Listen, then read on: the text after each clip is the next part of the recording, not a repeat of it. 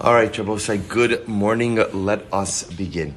Today's daf is Chav Gimel, and we are starting in Meretz Hashem at Chav Beis Amud Beis. We are picking up in Meretz Hashem at the three lines up from the bottom. First let me thank our sponsors. To thank our Talmud Torah sponsors for the month of Tishrei. To thank Avram and Shane Kalman for dedicating all the Shurman Drushos this month in memory of their parents. To thank Jack Bennett for dedicating all the Shiurim in memory of Givati Brigade First Sergeant Nikolai Rappaport.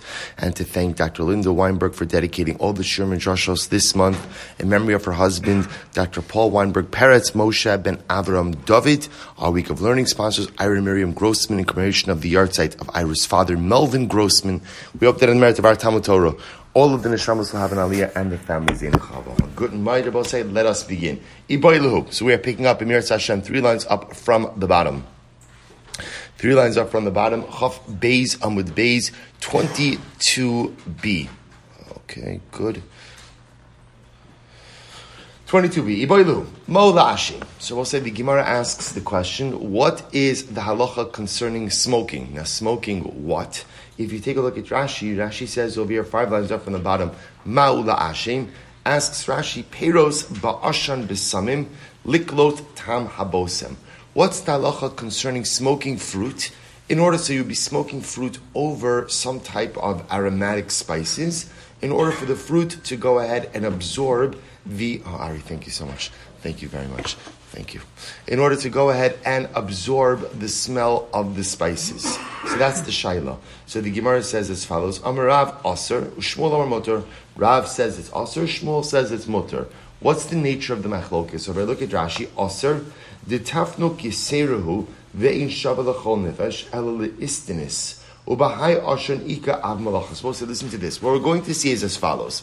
When it comes to the halach of ochel nefesh says you could do malacha, but as you pointed out on Yom Tiv, you could do malacha for what's considered to be a normative everyday need.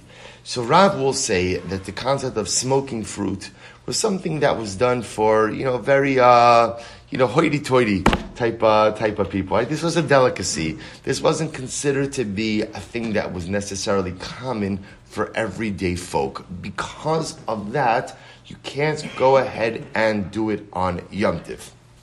We'll see what the malachas involved are. So the Gemara says as follows. So ultimately, again, Rav Huna explains why would Rav hold that it's aser? Because there's an element of extinguishing. Because apparently, again, when you go ahead and you smoke the fruit on the besamim, on the spices, you end up inadvertently going ahead and extinguishing some of the spices. By the way, just to go back for just a second, Shmuel, who says that you can go ahead and smoke the fruit, he holds because halacha l'maisa it's ochel nefesh. So because it's ochel nefesh, therefore halacha l'maisa it's not a problem. Amrli Rav Nachman, b'nei mamar b'nei shamabir, isn't it also a problem of havara? In other words, that sometimes through the process of going ahead and smoking the fruit, you actually cause the kindling of the spices. There's a twofold problem. In the beginning, you could end up going ahead and causing kindling, and ultimately it could result in causing extinguishing. Okay, Rabbi Yehuda, Al-Gabi Gacheles Aser. Rabbi Yehuda says to go ahead and smoke the fruit on top of the coals, that's problematic. Why? Because then you'll end up potentially kindling and extinguishing. Top of Chav Gimel, Al Gabe Cheres Mutter. But to go ahead and smoke the fruit on a piece of earthenware, ultimately, again, that is going to be mutter. I will say now the case of the earthenware would be a piece of earthenware that you heated up. So let's say you heated up the earthenware, and you go and you have some absorbed aromatic spices inside of the earthenware, that's okay. Rava Amar Agabi Cheres Nami Aser. Rabba says, no, on Cheres it's also a problem. Why? Mishum de Kamolid Recha.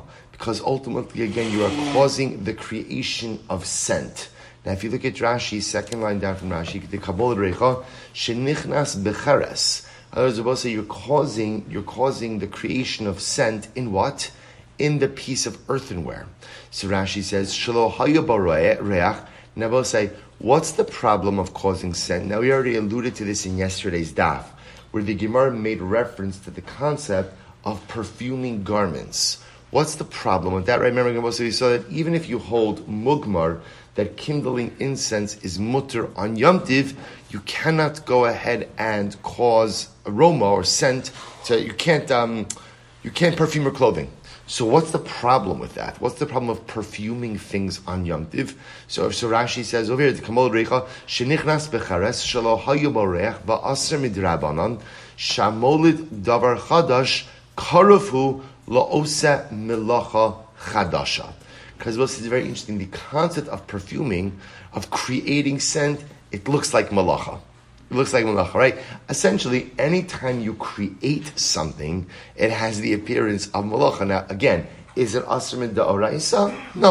No. But the concept of infusing scent or perfuming, of whether it's an article of clothing or a piece of earthenware, will ultimately be asr min dirabanan. The Gemara says, "Umayshna mimololo umariach bo."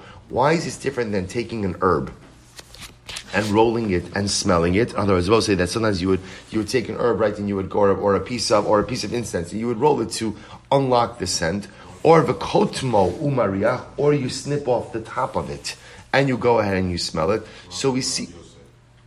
I'm sorry. Oh, I'm sorry. Thank you. Rabbi Rav Yosef. I'm sorry.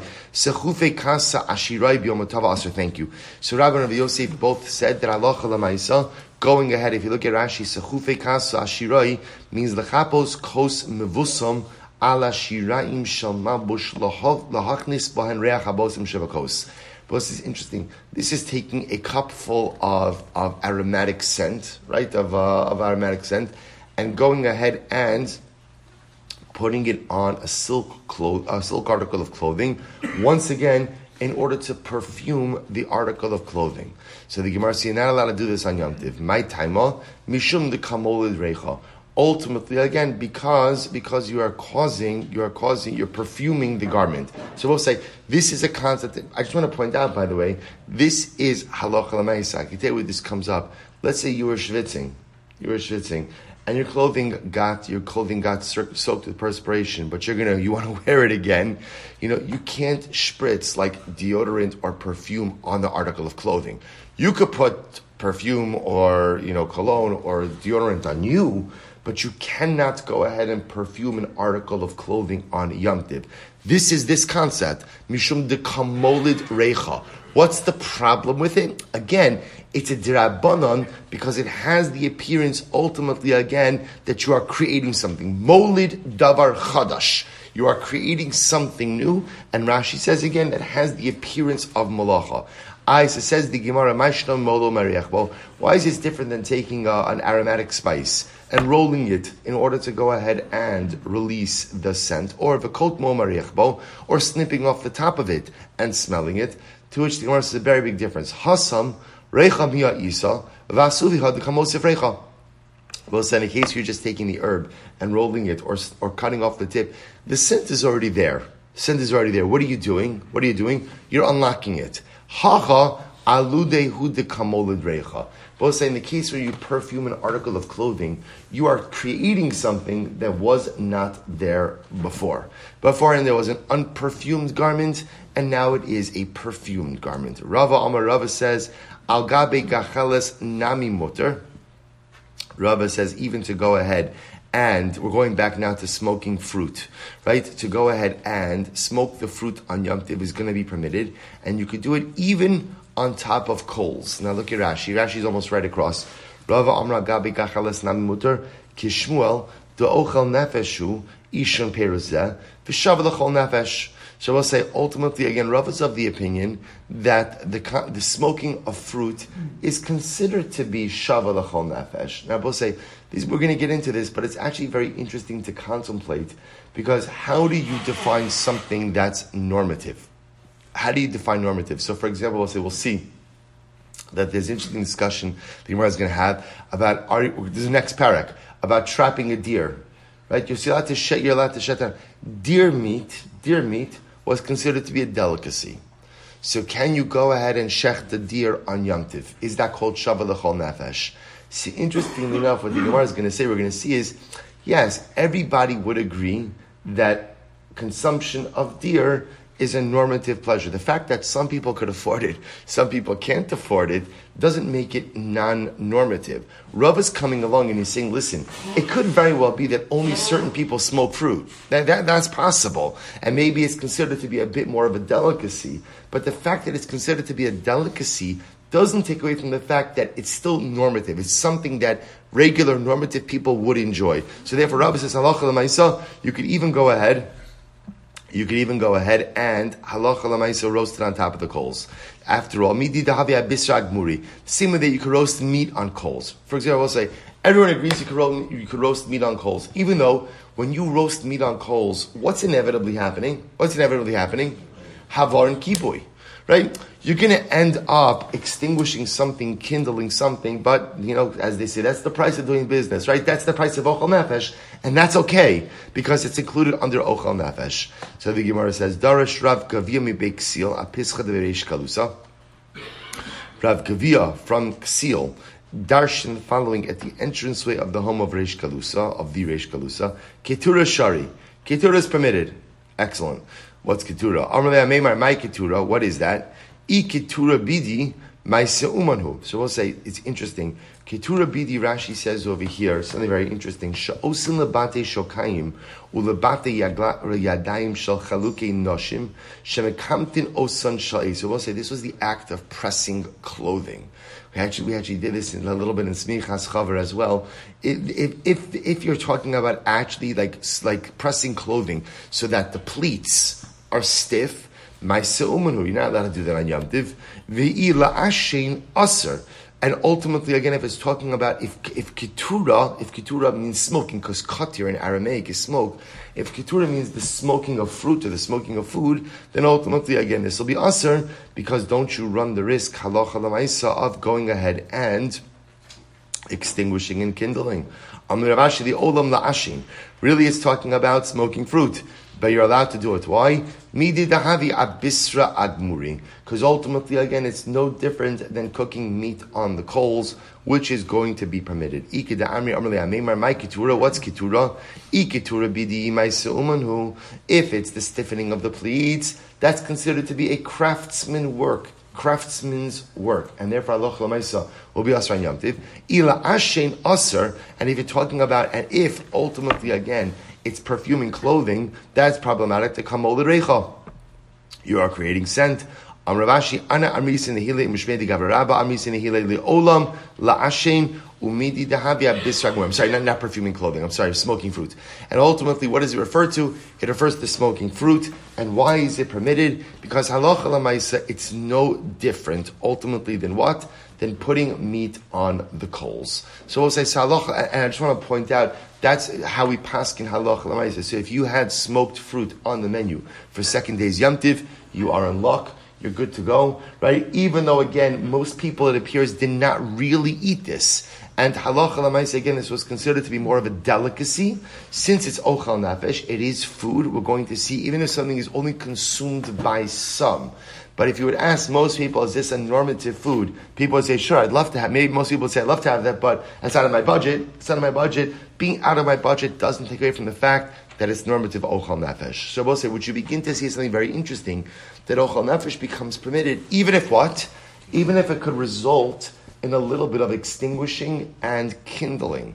And a paradigmatic example of that is roasting meat on coals, where you see, I will say, I don't know, this is interesting, because normally I think when you think about like roasting meat on coals, I don't know, I always assumed that you have like a grate on top of the coals, but you see from the Gemara that they were roasting meat on the coals themselves, which by definition meant that there was some level of extinguishing and kindling, yet that was still permitted. Good, let's go weiter.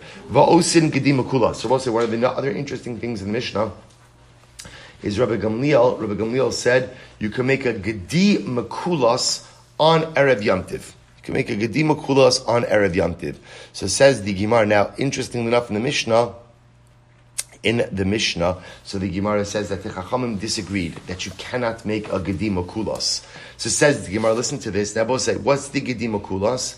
The gedi makulas is the roasted kid, and you take the entrails, the kishkas of the animal, and you roast it along outside next to the animal.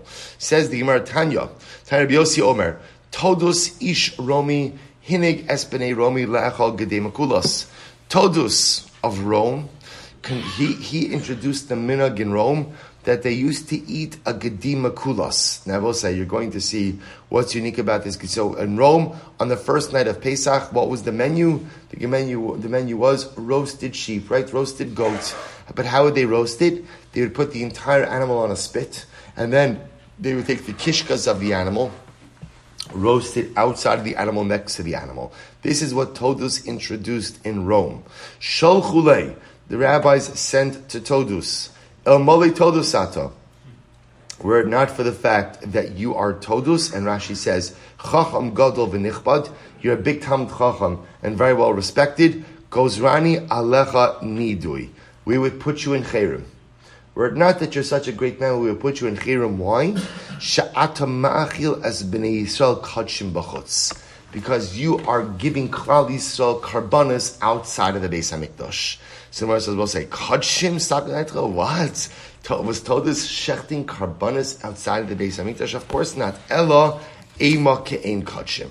I will say, but rather what was happening over here?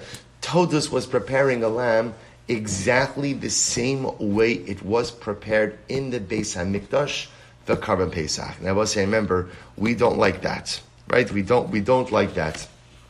We always try to avoid anything that has the appearance of being makdish kadshim b'chutz, of offering karbanos outside. So Todus was mamish going ahead and literally offering up a lamb preparing a lamb in the same way that it was prepared for Karban Pesach. And the rabbis were very upset, but Todus was a big Talmid Chacham.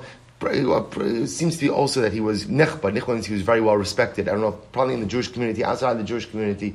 So the Maisa, they felt that they couldn't take action against him, but they voiced their displeasure. We'll say, we know this halacha very well, because the minhag Yisrael is, we don't eat roasted meat. Right? Forget about a lamb. We don't eat roasted meat on the night of Pesach, right? And there's a whole discussion in the posting exactly how far you have to take this, but it's a very, very, very strong minhag. On the Seder plate, when we go ahead and get to Rabbi Gamliel Haya Omer, Kol Shalo Amar Shlosha Dvarim Elu BaPesach Lo Yatzei Dei Chavaso, Pesach, Matzah, and Maror. We point to the matzah, we point to the maror. We dafka what?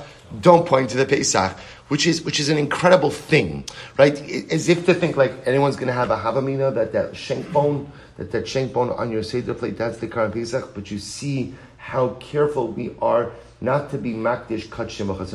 I'll tell you something interesting on this, because it's fascinating to me. There are so many things that we do zecher l'mikdash. So many things that we do zecher l'mikdash, right? For example, we take lulav all 7 days. Zecher l'mikdash. So you see this incredible dialectic that on one hand, we engage in so many practices in order to go ahead and keep the Beis HaMikdash alive, but yet, in this area, when it comes to meat, we are so careful never to go ahead and do anything that looks like a karban. By Yomim Noran, when we bow down, even if you have carpeting, right? The halacha is, the minhag is, you still put something under you, because we don't bow down on a bare floor outside of the Beis HaMikdash. So, what's the pshat? Why is it sometimes I'm trying to recreate the mikdash, sometimes I don't want to be the mikdash? So, I think it's an incredible yisod. You see, what Chazal were trying to do was to awaken within us a yearning without creating a complacency. You see, if you could have essentially sacrificial meat, and if you could end up doing everything like the mikdash, what ends up happening? Who needs it?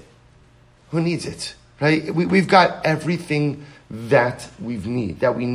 So there's this incredible balance between, on one hand, going ahead and replicating certain practices in order to go ahead and keep the Beis HaMikdash alive in our consciousness, while at the same time not becoming complacent. Isn't this see the danger in life when you lose something, right? You see sometimes, again, this happens, a person is learning in yeshiva, and then they leave yeshiva, and in that first little bit when they leave yeshiva, there's like an ache. There's an ache. What it was like to be, learn what it was like to this. And then what happens to the ache over time? What happens to the ache over time? It goes away. It goes away. And you settle for your new reality. You come off the Yamim Noraim, and a person's on a high, and I want more Kedusha, and I want more godless, and I want more growth. And then what happens? And you kind of settle back in, Chas v'shalom, to the regular rhythms of life. So in a Mikdash also, Chazal want us to yearn, they want us to yearn, but if you could have everything, then there's nothing to yearn for anymore. So Chazal put in our lives just enough to give us a taste. That taste is so beautiful. That taste is so wonderful, but it's not too much. It's not too much of a taste so that I can have everything I want. So why do I need the mikdash? It's just enough of a taste to awaken within me an incredibly intense yearning for what was and Emir Hashem what will be. What's a Mishnah? Shlosha Dvarim. Baruch atah Adonai Eloheinu melech haolam shakol niyeh b'dvaro. Says the Mishnah, Shlosha Dvarim Rebbe Elazar ben Azariah Matir Acham Mosrim. It's an interesting case. 3 things Rebbe Elazar ben Azariah permitted and the Chachamim asert. What were the 3 things? Number 1, Parasa Yotze Beretzua. Rebbe Elazar ben Azariah's cow used to go out with its strap. Now, I will say, interestingly enough, the cow would go out with a strap that was tied between its horns. If you look at Rashi, so we're talking about on Shabbos. Rabbi Elazar ben Azariah's animal would go out on Shabbos with the strap between its horns. Rashi says over here, L'noi va'amra banan masayu ve'ena takshitla. Now, I will say, this is back to Gemara Shabbos. So the Gemara says that ultimately, again, Rabbi Elazar ben Azariah would allow his animal to go out because he felt that the ribbon was decorative. And therefore I like to status of like a malbush, an article of clothing. The Chacham disagreed with him. Okay. They would comb the animal on Yom Tov. Rabbi Elazar ben Azariah would allow his animal to be combed on Yom Tov. Now Rashi points out, by the way, Mekadrin is talking about with a metal comb with very fine teeth. Now what's the chap of combing your animal with a metal comb and fine teeth? It causes bleeding. It creates a chabura. So Rabbi Elazar ben Azariah allowed this to comb the animal on Yom Tiv. V'shochakin es apalpulin berechaim shalahem. Furthermore, again, you could crush peppers, right, or peppercorns in their grinder. Rabbi Yehuda Omer im raktin es habehema b'Yom Tiv b'nei she'osa chabura. Rabbi Yehuda says no. In mekardin, you cannot go ahead and comb an animal with a metal comb on Yom Tiv. Ultimately, because you make a chabura, you end up causing the animal to bleed. Aval mekartzefin. Now, what can you do? Mekartzefin. I will say mekartzefin is also combing the animal. But combing the animal with what? With a wooden comb with thicker teeth. So this, I guess, will extract from the mane of the animal, whatever you're trying to extract. But halacha l'maisa doesn't cause the animal to bleed. The chum say, ein mekardin velo mekartzefin. You can't comb at all. Can't comb with a metal comb. You can't comb with a wooden comb. You just can't do it. Rash says the Gemara the Memra. This is great. The Mishnah makes it sound like Rabbi Elazar ben Azariah allowed his cow to go out with a ribbon between its horns. It sounds like how many cows did Rabbi Elazar ben Azariah have? 1. The Gemara says what? Amar Rav, both said, listen to this. Amar Rav Yehuda Amar Rav, Tleisar alfei agle have hava masar Rabbi Elazar ben Azariah me'adrak kol shasa v'shasa. Both say, get ready for this. Rabbi Elazar ben Azariah separated 13,000 cows from his flock as meiser behema every single year. 13,000 cows from his flock. We'll say, isn't that absolutely incredible? Right? And now, again, could that be a little bit hyperbolic? It could be hyperbolic, but what's the point? What's the point the Gemara is making? He was incredibly wealthy, right? It wasn't one, right? That's the thing. It wasn't one. He was incredible. I just want to point out, by the way, we'll say something really incredible if you notice, by the way, remember again, the famous Ma'aser Rabbi Elazar ben Azariah Maseches Brachos, right? After they deposed Rabbi Gamliel as being the Rosh Yeshiva, they approach Rabbi Elazar ben Azariah, right? And this is the Harei Anika ben Shivim Shana. He was only 18 years old when he was appointed Rosh Yeshiva. You remember again, he asks his wife if he should take the job or not, right? And she says to him, no, are you crazy? She says, remember, any job you walk into in life, always look what happened to your predecessor. What happened to the guy before you in the job? How did they treat him? How did they take care of him? So she said, they deposed Rabbi Gamliel. They deposed him. They fired Rabbi Gamliel. It's pretty wild if you think about it. They fired Rabbi Gamliel. So if they fired Rabbi Gamliel, who's smarter than you and older than you, no offense, honey, right? Smarter than you and older than you, right? Then at the end, what are they going to do to you? So Rabbi Elazar ben Azariah has a whole shita about this, going into, you take advantage of the opportunities in life. But I also think it's very interesting as follows. Rabbi Elazar ben Azariah was independently wealthy. And there is something, bless you, there is something to taking on positions of community, of leadership, when you are independently wealthy. Why? Because at the end of the day, you don't depend on anyone else for your parnasa, right? And when you're financially independent, that allows you to do certain things and allows you to have a certain level of standing that you don't have to be, quote unquote, afraid of community power. So I've often thought that might have also been what gave Rabbi Elazar ben Azariah kind of the strength to accept the position, because there was no level of financial intimidation that could be used against him. He was independent, so it didn't work out. It didn't work out, which is an incredible yisur. In any event, point the Gemara is making over here is that halacha l'maisa, he had much more than one cow. To which the Gemara says, Tana lo shalo. This is crazy. Not crazy. This is incredible. Tana lo shalo haisa. You're right. It wasn't his cow. It wasn't his cow. The Mishnah is not referring to his cow. Ella shal shcheinoso haisa. It was his neighbor's cow. Umitoch shalom micha ba nikres al shmo. And since he did not go ahead and object to this practice of the cow wearing the ribbon out on Yom Tiv, ultimately, again, it was called his cow. So I will say, the fact that the neighbor's cow went out like this, and Rabbi Elazar ben Azariah didn't say anything, halacha l'maisa tells you that, makes it that what? It was his cow. I will say, an incredible musra also, that, we are responsible for what happens beyond our Daled Amos also. When things happen within our purview, right? When things are going on around us, you can't necessarily intervene or shape the circumstances that are going around all around you. But Lamaisa, there is some level of responsibility for the circumstances happening by your neighbors also. That if you person sees something wrong in general, when you see something wrong in life, when do I go ahead and say not my business versus when do I go ahead and get involved to try to right a wrong is a very delicate dance.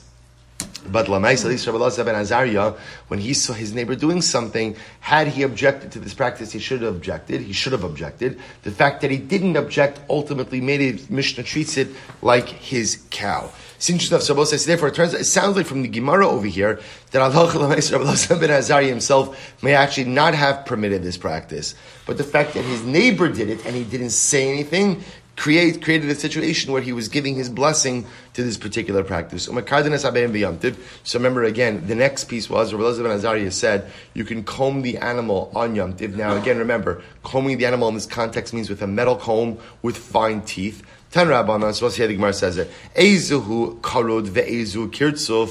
What's kard? What's kirtzuf? Karod kitanim va'osin chabura. Karod is a metal comb with fine teeth that makes a chabura on the animal. Kirtzuf, what's kirtzuf? Gedolim ve'enos in chabura. Ultimately, again, it's a wooden comb, large teeth, and doesn't create a chabura. The gimel machlokos bedavar. The Gemara says, in fact, this is a three-way machlokos. What's the three-way machlokos? Here we go. Rabbi Huda Sava. Rabbi Huda says, remember again, Rabbi Huda says that you could use the wood large tooth comb, but not the metal small tooth comb. So watch this. Rabbi Huda Savar, Davar Shenim Miskavein Aser. Rabbi Huda holds that Davar Shenim Miskavein, because we're supposed to remember again, when you go, remember, you don't want to cause the animal to bleed, right? When you go ahead and you use that metal comb, it's not your intention to cause bleeding in the animal, so it's a Davar Shenim Miskavein, an unintended consequence. Rabbi Huda holds, Davar Shenim Miskavein is Aser.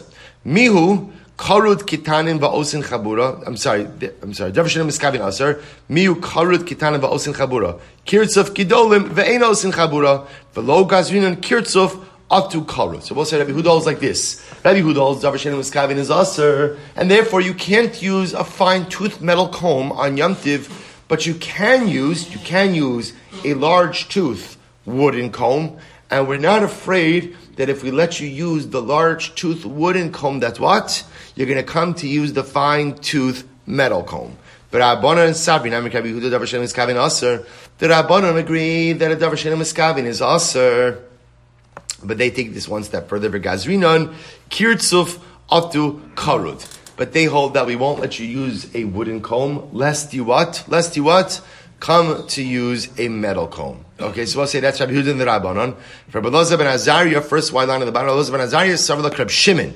Oh, Rabbi Elazar ben Azariah holds like Reb Shimon. What does Reb Shimon hold? Damar Dever She'eino miskavin mutter. Oh, he holds the Davar she'eino miskavin, right? When you do something that has an unintended consequence, that is mutter on Shabbos, and therefore bein karot or bein kirtzov shari. You would therefore Rabbi Elazar ben Azariah says metal comb, wooden comb, it's all mutter, because even if you cause bleeding, it's called what? A davar she'eino miskavin, an unintended consequence, an unintended circumstance, and therefore halacha l'maisa it's mutter. So we'll say three-way machlokes: Rabbi Elazar ben Azariah, Rabbi Huda, and the Rabbanon. Amar Rav Nachman, Amar Shmuel, Amar Rav Nachman l'chudei halacha k'Rabbi Shimon.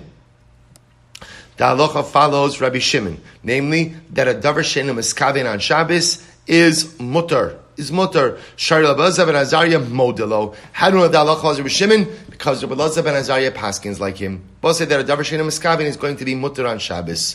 Amar lei Rav Nachman v'lei mamar halacha k'Rabbi Yehuda shari chachamim modim lo. I don't understand, but why don't you say the halacha follows Rabbi Yehuda that a davar she'eino miskavin is aser? Because after all, the chachamim line up with Rabbi Yehuda. Amarli Anak Rabbi Shimon Sirle. He says because first of all, I also hold like Rabbi Shimon. Right? I hold like Rabbi Shimon also. So because I like Rabbi Shimon, therefore Allah nice again. I like to go with the Ibn like Rabbi Shimon. Furthermore, Va'od Shar Al Rabbi Elazar ben Azariah Mod. And also we know halacha l'maisa, that is how we paskin Hilchos Shabbos, that a davar she'eino miskavin is mutter. Now again, there still may be where we get into the interesting discussion is a davar she'eino miskavin is mutter. Where do you get into an issue? Remember, where do you get into an issue? Psik Reisha, excellent. By Psik Reisha, sub-Psik Reisha, Denechale, Psik, excellent. So that's where you get now. It's interesting, the Gemara doesn't bring that up over here, which would seem to mean that even with the use of the metal comb, it's not a Psik Reisha. That's what it sounds like, that the Gemara doesn't bring it up. There may be a high probability of causing bleeding in the animal, but Lamaisa, it's not a definitive consequence. Incredible. So we'll say that's the end of the Sugya Amud Beis. Mishnah. We'll say, we're going to finish the what does first day Chalamite get to finish the Perek in Gemara? Absolutely incredible. Mishnah. Harechayim shel pilpulin. A pepper grinder. Says the Gemara, Tmeya mishum shlosha kelim. So we're going to see that the grinders that were used for peppers were made of three parts. And interestingly enough, each one of those three parts had the ability to be mekabel tuma, because each part had its own identity. So, for example, there was a receptacle, there was a metal utensil, there was a sieve. So we'll say all the Gemara is saying is it was made of three parts. Now, interestingly enough, sometimes if you have a multi-part utensil, when the utensil is in pieces, it may not be makabel tuma because it may not have the identity as a complete kli when it's in pieces. What the Mishnah is introducing over here is that halacha l'maisa, each part of the pepper grinder has its own identity, which means even if it's disassembled, halacha l'maisa, each part has the ability to be mekabel tuma. So if you look at Rashi says mekabelas tuma al shem shlosha kelim. Nafkamina dinami azul chad shma mina tmeya mishum idach. So listen to this. Here we go. So Tana tachtonu mishum klei kibel. The bottom utensil, right? The bottom part of the grinder was the receptacle. So that could become tamei ultimately again as a base kibel. Emtsoes mishum kli kavra. The middle one was the sieve part. and that could become tameh because it's a sieve. And the upper part, ultimately, again, is just a stam metal utensil, and therefore it can become tameh. Both say an incredible yisod in this well. What do you see from the pepper? So there's a muster in everything, including pepper grinders. What do you see? The power of pepper grinder. The grinder has an identity when all the pieces are together, but the grinder also has an identity when the pieces are separate. Isn't that an incredible metaphor for the Jew? There are two identities that I exist with. I exist with the identity as a member of Klal Yisrael. I have an identity as a member of the collective, but my goal is also to create an identity at the end of the day, how? As an individual. I am a pepper grinder, right? I have a part of my identity when I'm part of the whole, because I will say that is so incredible. This is why you have the concept of al tifrosh minat tzibur. Don't separate yourself from the cloud. Don't separate yourself from the community. Don't separate yourself from the tzibur, because there's a power, there's a piece of my identity that by definition comes from being part of the collective. But I can't just be part of the collective. I have to cultivate an individualistic identity as well. Rav Shamshon Nafal Hirsch brings down, he says, you begin Shmona Esrei with the bracha of Avos, Elokei Avram, Elokei Yitzchak, Elokei Yaakov. Even though every single Jew davens the same words of Shmona Esrei, we begin with the Avos. Why? Because Avram, Yitzchak, and Yaakov could not have been three more different people. They were each unique and each different. So we all daven the same words in Shemona Esrei, but our relationships with HaKadosh Baruch Hu have to be so different. You have to be part of the whole, but you also have to go ahead and cultivate a meaningful individual identity. Incredible. Mishnah, Agala Shel Katan, another interesting case. Agala Shel Katan, we'll say, is a child's wagon. Rashi says, Agala Shel Katan, She'osna Lischok, V'yoshev Aleh, Metaltalin Osala. It says literally a wagon. Literally, what does the kid do with the wagon? He uses it to play, and ultimately he sits in it, and people could pull him in it. Mamish a wagon. So the agala, the wagon of a katan, is Tmeya Medris. Could become Tamei Tumas Medris. Now, both remember again, what's Tumas Medris? Remember we've learned this. Tumas Medris is when someone who's Tamei conveys Tuma to another item. How? By leaning on it. Right? By supporting his weight. See, even if halacha l'maisa, I'm not necessarily going ahead and touching it, but halacha l'maisa, if I'm supporting my weight against it, that becomes tumas medris as well. Look at Rashi for just a moment. Tmei medris, imatinok zav. For example, let's say the child becomes a zav. Nasis ha'agala av hatoma. The wagon itself could become an av hatoma. Demiyuchedes liyeshiva, because it is set aside ultimately for sitting on it. Da ha somich katan Allah nimtze shim yuchades lo. Yuchades lo the yeshiva vein omrim lo amod v'nasem alachto the ilulom yachto. Fine. So the point over here is that since this is a utensil that is set aside to support the weight or to sit on, if the child becomes a zav, halacha l'maisa, the agala, the wagon, becomes tamei as well. V'niteles b'Shabbos, but you can go ahead and take this wagon on Shabbos. In other words, the wagon's not muktzah. Why is the wagon not muktzah? Rashi says because it has the status of a kli. So it's not muktzah. Ve'eno nigreres ela al gabe kelim. Interestingly enough, you could only go ahead, you can't drag it over dirt. When it says it's only dragged over kelim, means you can't drag it over dirt. Right? We'll say, why not? Because the assumption is, what does a wagon do when you pull it over dirt? It makes a furrow. And remember again, making a furrow ultimately is going to be asr because of choresh. Rashi says plow. I'm sorry? Oh, good. We'll get to that. Right? So the answer is psikresha. Right? So I'll say, says the Gemara. So therefore, you could only pull the wagon, but it's got to be, it says on top of clothing. What it means just is you can only pull it on a hard surface. You can't pull it on dirt. The Edis of the Gemara says, Rabbi Yehuda Omer, Kala Kelim Inigrorin, Chutz Min Agala, Bipnei Shikovesh. Rabbi Yehuda says, in general, I agree with you, that on Shabbos, you can't go ahead and pull a utensil that is going to make a furrow. Because I will say, making a furrow on Shabbos, ultimately, again, is what? Is the malacha of choresh, the malacha of plowing. He says a wagon is permitted. This is fascinating. Why? Because a wagon doesn't make a furrow. What does a wagon make? A depression.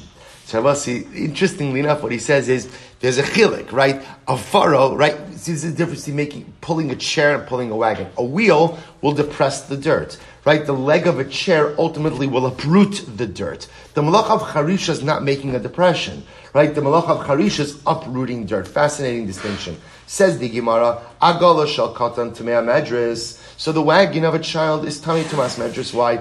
Das samech iluya, because the katan leans his weight on it. So if the katan is a zav, and the wagon is something that is used to support the weight of a person, it can become tamei tumas medris. Vinitelis b'Shabbos mishum deikataras kli ala. But yet you can move it on Shabbos. Why? Because the wagon has the status of a kli. Ve'ino nigreres ela agabe kelim. So as according to the first opinion in the Mishnah, you can move the wagon, but you can't move the wagon on a dirt surface. You can only move the wagon on we'll call it on top of clothing, but it means on a hard surface. Why? So the Gemara says, Al gabe kelim in, al gabe karka lo. On top of clothing, yes, but on top of earth, no. My time, what's the reason? Dika avid charetz. Ultimately, again, because halacha lamaisi, you are making a furrow, and the act of making a furrow on Shabbos is the malacha of choresh.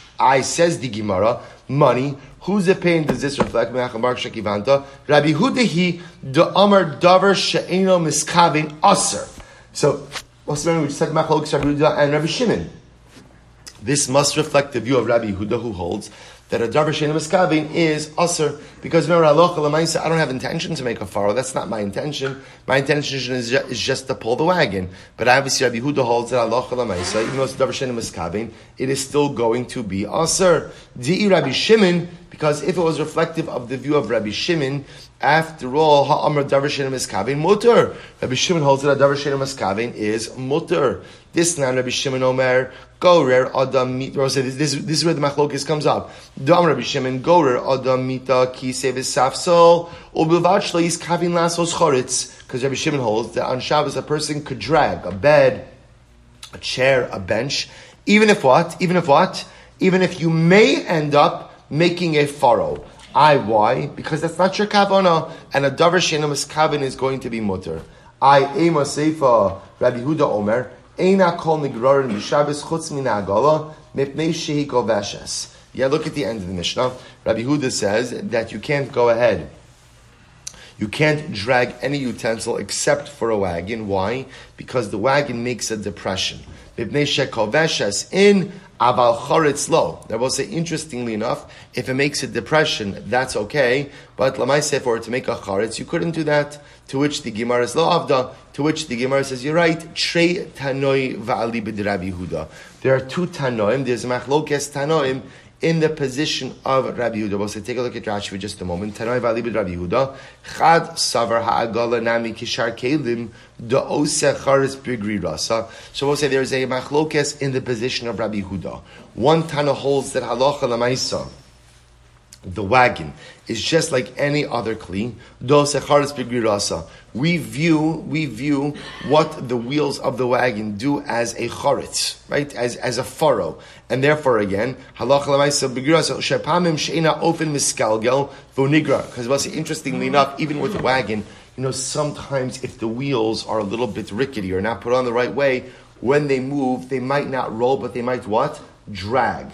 Sirabosai, the difference between rolling and dragging is that ultimately, again, rolling will make a depression. Dragging could go ahead and make a charetz. The idach, so therefore, one version of Rabbi Huda will say that even the movement of the wagon will be problematic. The idach, the other opinion says, Savar lo shchiachachi. That's not the norm. Ve'ena ela koveshes tachas kilgula. And halacha l'maisa, you're allowed to roll the wagon because the act of rolling the wagon creates depressions and not furrow. So we'll say, so again, halacha l'maisa, we know that we paskin like Rabbi Shimon, that a davar she'eino miskavin ultimately again is going to be mutter on Shabbos. The only exception to that rule, halacha l'maisa, is a psik reisha. Remember, davar she'eino miskavin means there might even be a high probability that the particular event may occur, but it's not definite.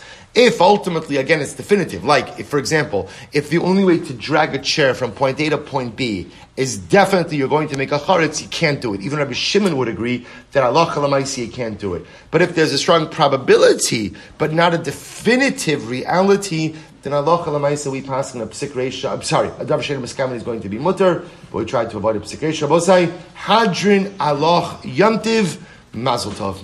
By the way, incredible. Hadrin alach yamtiv. Right, they will say, right, when first day chalamayid. What incredible is this? Hadrin alach yamtiv. Baruch Hashem. Here we have to say we're saying goodbye to Perek Yom Tiv. But Baruch Hashem, we still have Yom Tiv. It's still chalamayid. It's a hadrin alach Perek Yom Tiv. But Baruch Hashem, Yom Tov is still upon us. And tomorrow we'll say we begin an incredible sugya also on Hilchos Yom Tov, which malachas are permitted under the license of Ochel Nefesh and which are not. Tomorrow sugya Meretz Hashem. Shkoyach.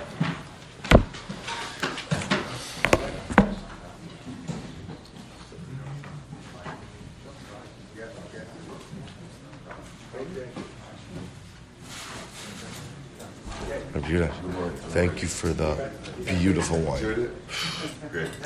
I tried to have a little restraint and wait a little bit. Couldn't. First night Yantiv was mamish like. So thank you. Baruch Hashem. Just like a little Isaac's ram is exactly what was needed. Perfect. Maybe gonna be around Sunday. Sunday. When's Erev Yantiv? Monday. Meretz Hashem. Thank you. Good night. Gabay, how are we doing?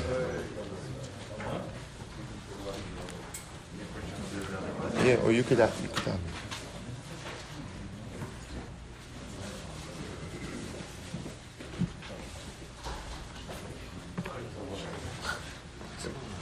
Check for tzedakah. Yes. Yep. What about a check for work? If it's a davar of like sucker's never. That's my sense.